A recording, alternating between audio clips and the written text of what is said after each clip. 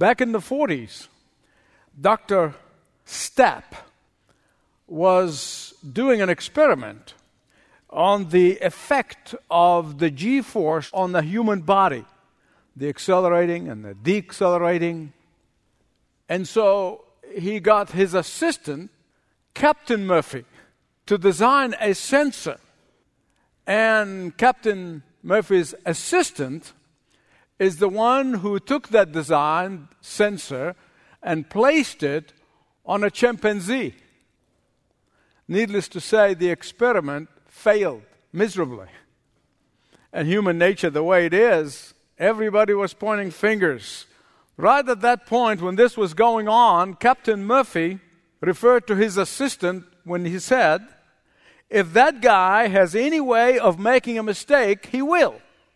From which came what we know as Murphy's Law. If anything can go wrong, will go wrong. And if you're anything like me, you probably have experienced Murphy's Law in your life. I've experienced it many times. If you allow the slightest possibility for your plans to go awry, they will. One of the things that many of you may not have realized, and you will today, is that Murphy's Law works over time when it comes to the spiritual life. It really does. As a matter of fact, it works triple over time. Why triple? Because we have three powerful enemies: the world, the flesh, and the devil. And they are constantly conspiring to get things go wrong in our lives. The world, the flesh, and the devil. Ephesians 2 tell you all about that. These three powerful enemies. And these three powerful enemies literally were in operation in Nehemiah chapter 4. And the reason Nehemiah is such a role model for all of us to follow, wherever rebuilding we're involved in, is that with Nehemiah, there are no fine prints that you get tricked into. Everything is in the sunlight. Everything hangs out, as it were. Never blow smoke. Never put a mask and present things the way they are not. He tells you the truth as it is, with all of its failures and faults. And the truth in this case is as follows. Whenever you decide to build or rebuild brokenness of any kind, the destroyer is not far behind you. Whenever you try to attempt something great for God, don't be surprised that the demolisher is right behind you. And you find that actually in the Word of God from cover to cover. Anytime you have victory over sin, anytime you begin to triumph over addiction, anytime you begin to achieve a consistent prayer life, anytime you begin to make a decision and share Christ and your faith boldly with others, whenever you begin to rebuild your family altar, whenever you try to begin to do something great for God, don't be surprised at the spiritual opposition. The devil lives for one thing and one thing only, and that is to stop believers from attempting to do great things for God. That's what he does for a living.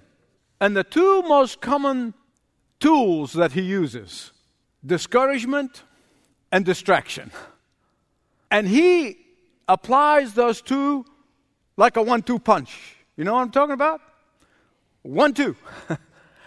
And he often hits hard, hits fast, and hits frequently, and you kind of left disoriented. What happened to me? What happened? Now look at verse 1 of Nehemiah 4. When Sanballat heard that we were rebuilding the wall, he became angry and he was greatly incensed, and he ridiculed the Jews. You remember when we met Sanballat, we knew his trouble with a capital T. He really was. Let me tell you about him. Sanballat was a Samaritan from the town of Horon. He and the Amorites and the Ammonites and all the mosquito bites were hired by the occupying force, first the Babylonians and then the Persians. They were occupying Israel. In order to humiliate Israel, they brought these guys who hated Israel and gave them official titles. They make them in charge. Now, being a Samaritan, you remember in the New Testament, the Samaritans and the Jews? That's why the story of the Good Samaritan is such a powerful illustration. Being a Samaritan, he wanted all of the pork that's coming out of Washington, D.C. to go to Samaria. But back then they didn't call it Washington, D.C., they called it Susa. He did not want to go that to Judea, he wanted to come to Samaria. Sanballat assembled a motley crew. You got an Ammonite, you got an Arab, and you got a real interesting group of people here. For what purpose? Why did he assemble this motley crew? For one purpose only, and that is to jeer, to insult, to mock, to ridicule, and to intimidate the people of God. It's that simple. Right now, in America, there is an unholy alliance between all of the haters of the Christian faith.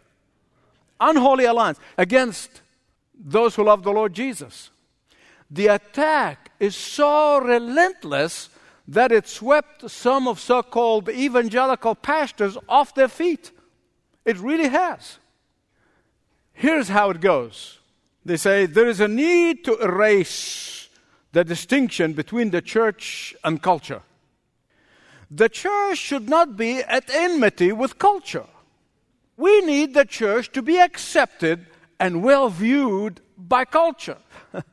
And therefore, the church should be just like another institution. In other words, they have fallen into the trap of thinking that they can convince the Sanballats of this world to stop mocking, intimidating, and jeering the church. My beloved friends, please listen to me. If we erase the distinction between the world and the church, we have erased everything that makes the church to be the church of Jesus Christ. We need to take a stand, regardless of the cost. Listen carefully, please. What will I say to my Savior on the day of the white throne judgment? The day of accountability. And we're going to count not just for where we stood, but for every idle word that came out of our mouth. Please think long and hard about this. Today we have so many Sanballats. In fact, we have an army of Sanballats that are going and combing every corporation and company in America and finding out anybody who ever took a stand, even the CEOs, and they get fired. It's in the news. We have an army of Sanballats at every professional sports arena. They're looking. Anyone who takes a stand for Christ. Look what they did to poor old Tim Tebow. We have an army of Sanballats within the military.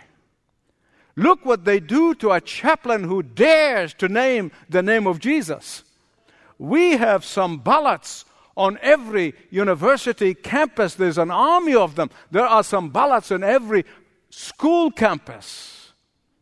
And the natural thing, now you notice I said the natural thing, because there's a world of difference between the natural thing and the supernatural thing. The natural thing is to be discouraged and give up, because that's exactly what the enemy wants you to do. I can't do this. I can't stand. I'll let go. What did Nehemiah do in the face of discouragement? Look at verse 9. He said, we pray to our God. How many times? I didn't count. How many times he said, when we got into trouble, we pray to our God. We pray to our God. The God, an awesome God. We prayed and then posted guards in the night and the day to meet the threat. The Bible said, beloved, listen to me, that we are to watch and pray. Prayer is never an excuse for doing nothing. We are to watch and we pray. We are to guard and petition God at the same time. We are to be vigilant, but on our knees. We are to stand up, stand out, and kneel down, all at the same time. Someone was telling me the other day, The Christians have lost the war to the godless agenda. All we need to do now is to negotiate the term of surrender. I said, are you really asking me a question of what I think of this?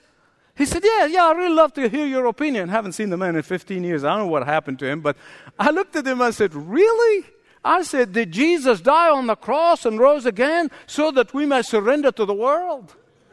Did Jesus die on that cross and rose again so we might surrender to Satan and sin and just negotiate the term of surrender? I said, not a chance anywhere. You figured it out.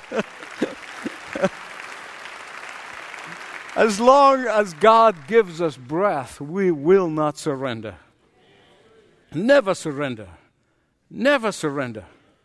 Look at Satan's weapons of discouragement, verses 10 all the way to 14. Follow with me. He said, the strength of the laborers is giving out, and there's much rubble, and we can't rebuild the wall. They got halfway point of building the wall, halfway. Remember that, halfway, and they got discouraged. They were discouraged because of the debris. There was just too much of it. The enormity of the task. They got discouraged because of the jeering of the enemy. And to top it all, they began to lose heart. Let me tell you something about myself. I don't like to talk about myself, but I'll tell you something. I have experienced severe discouragements. And I'm not talking about just some disappointments. I'm talking about severe discouragement. So I'm an expert on the subject. Whatever stage you're in, I can help you. I know what discouragement, severe discouragement, is like. And discouragement comes in many shapes and forms. What discourages you might not discourage me, and what discourages me might not discourage you at all. But discouragement is Satan's most effective tool against the believers, because that's how he gets you to surrender. Particularly those who have just had a high spiritual experience. Particularly those who have just come from a mountaintop experience. Watch out. That's the time. That's the time. You remember in 1 Kings chapter 18 and 19? Elijah had a mountaintop experience. And there on Mount Carmel, he called upon the Lord, and the Lord supernaturally sent fire from heaven, licked everything in sight, destroyed all of the prophets of Baal. Mountaintop experience, on spiritual high. And then you read a few verses down the road, it says, he had his head between his knees and says, God, kill me. I don't want to live anymore. Same thing happened with Jonah. God had to deal with him. Finally, he said, okay, I'll go. And God sends him to Nineveh, and God uses him to conduct one of the greatest revivals in all of history.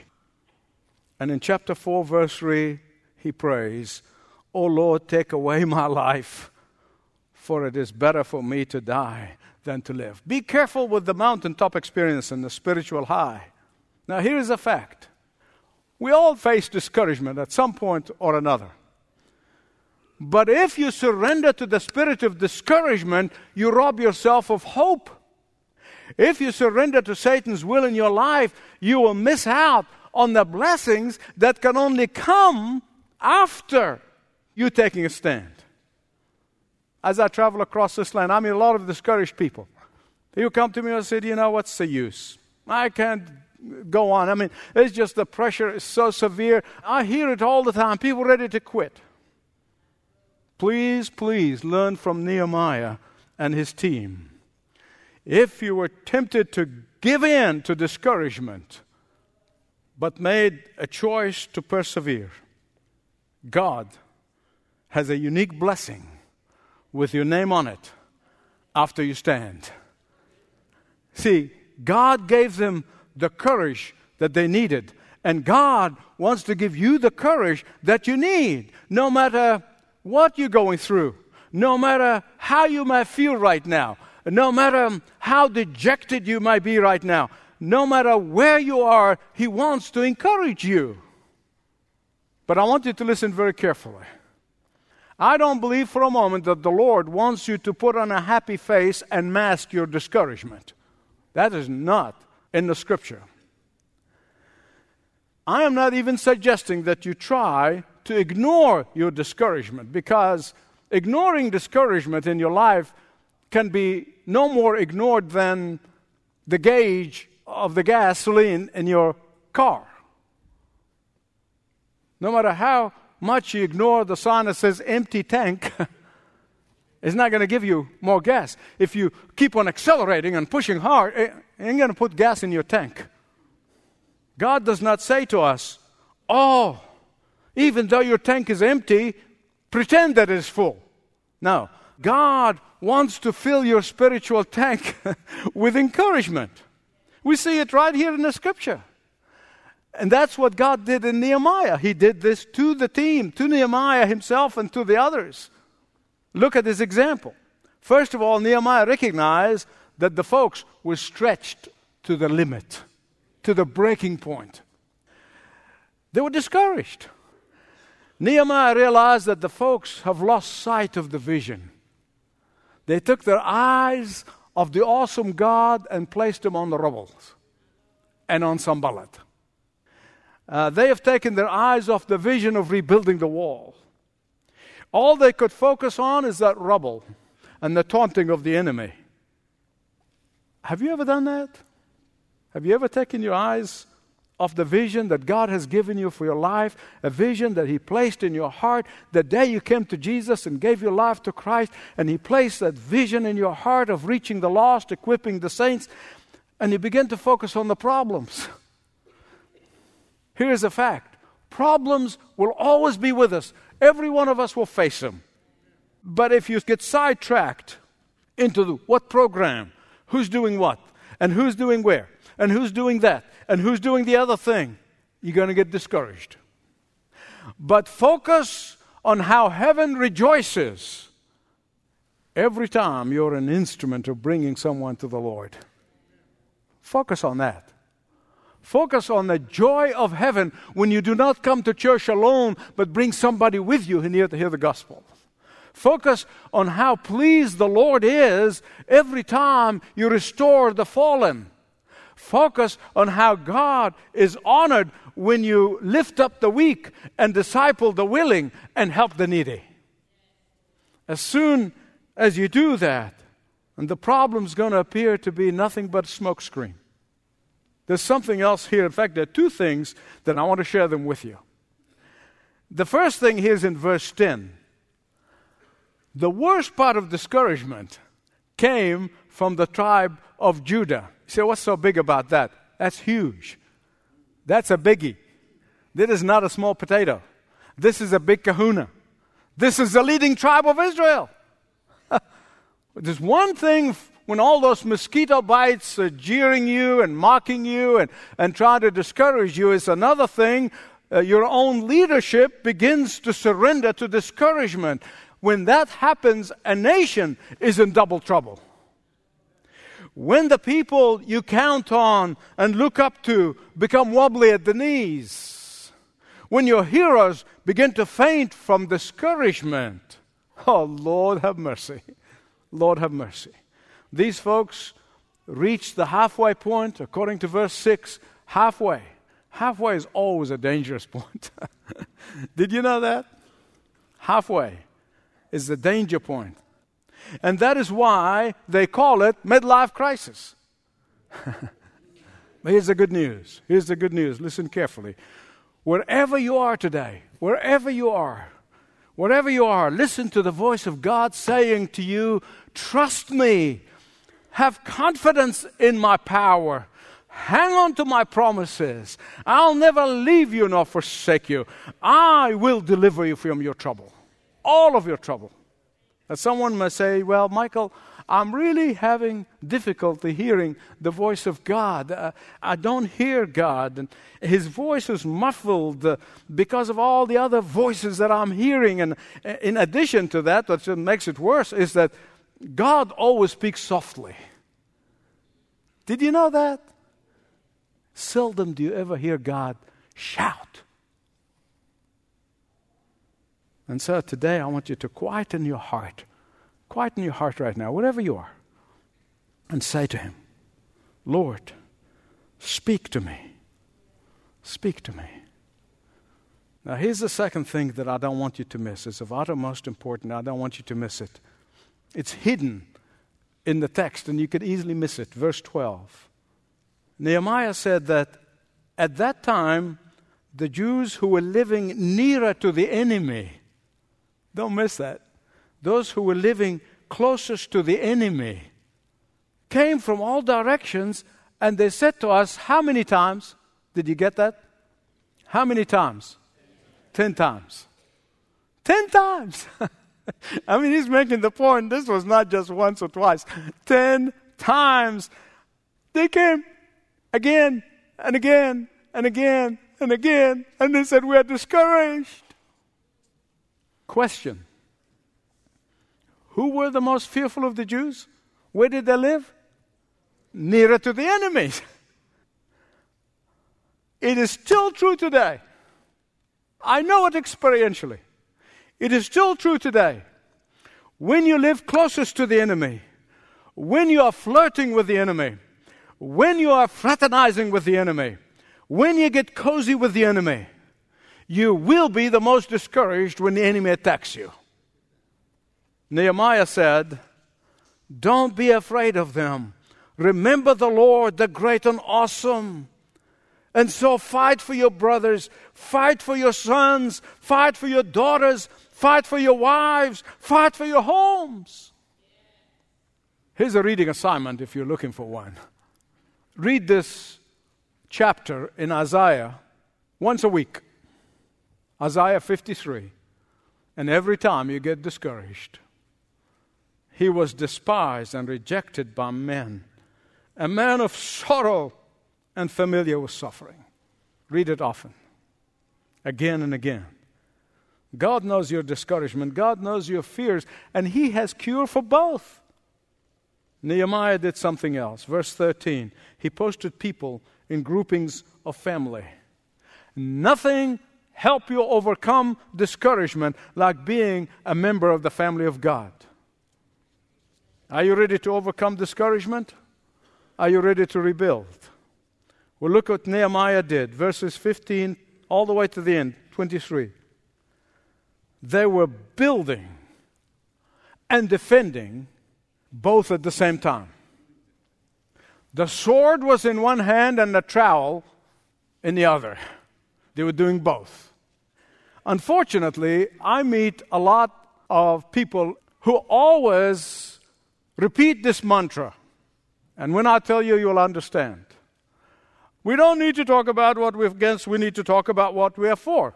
Wonderful. Sounds great, right? But under the guise of this stuff, I have seen with those eyes many Christians refuse to battle with the Sanballats of secularism and the Tobiahs of immorality and the Geshems of false religions.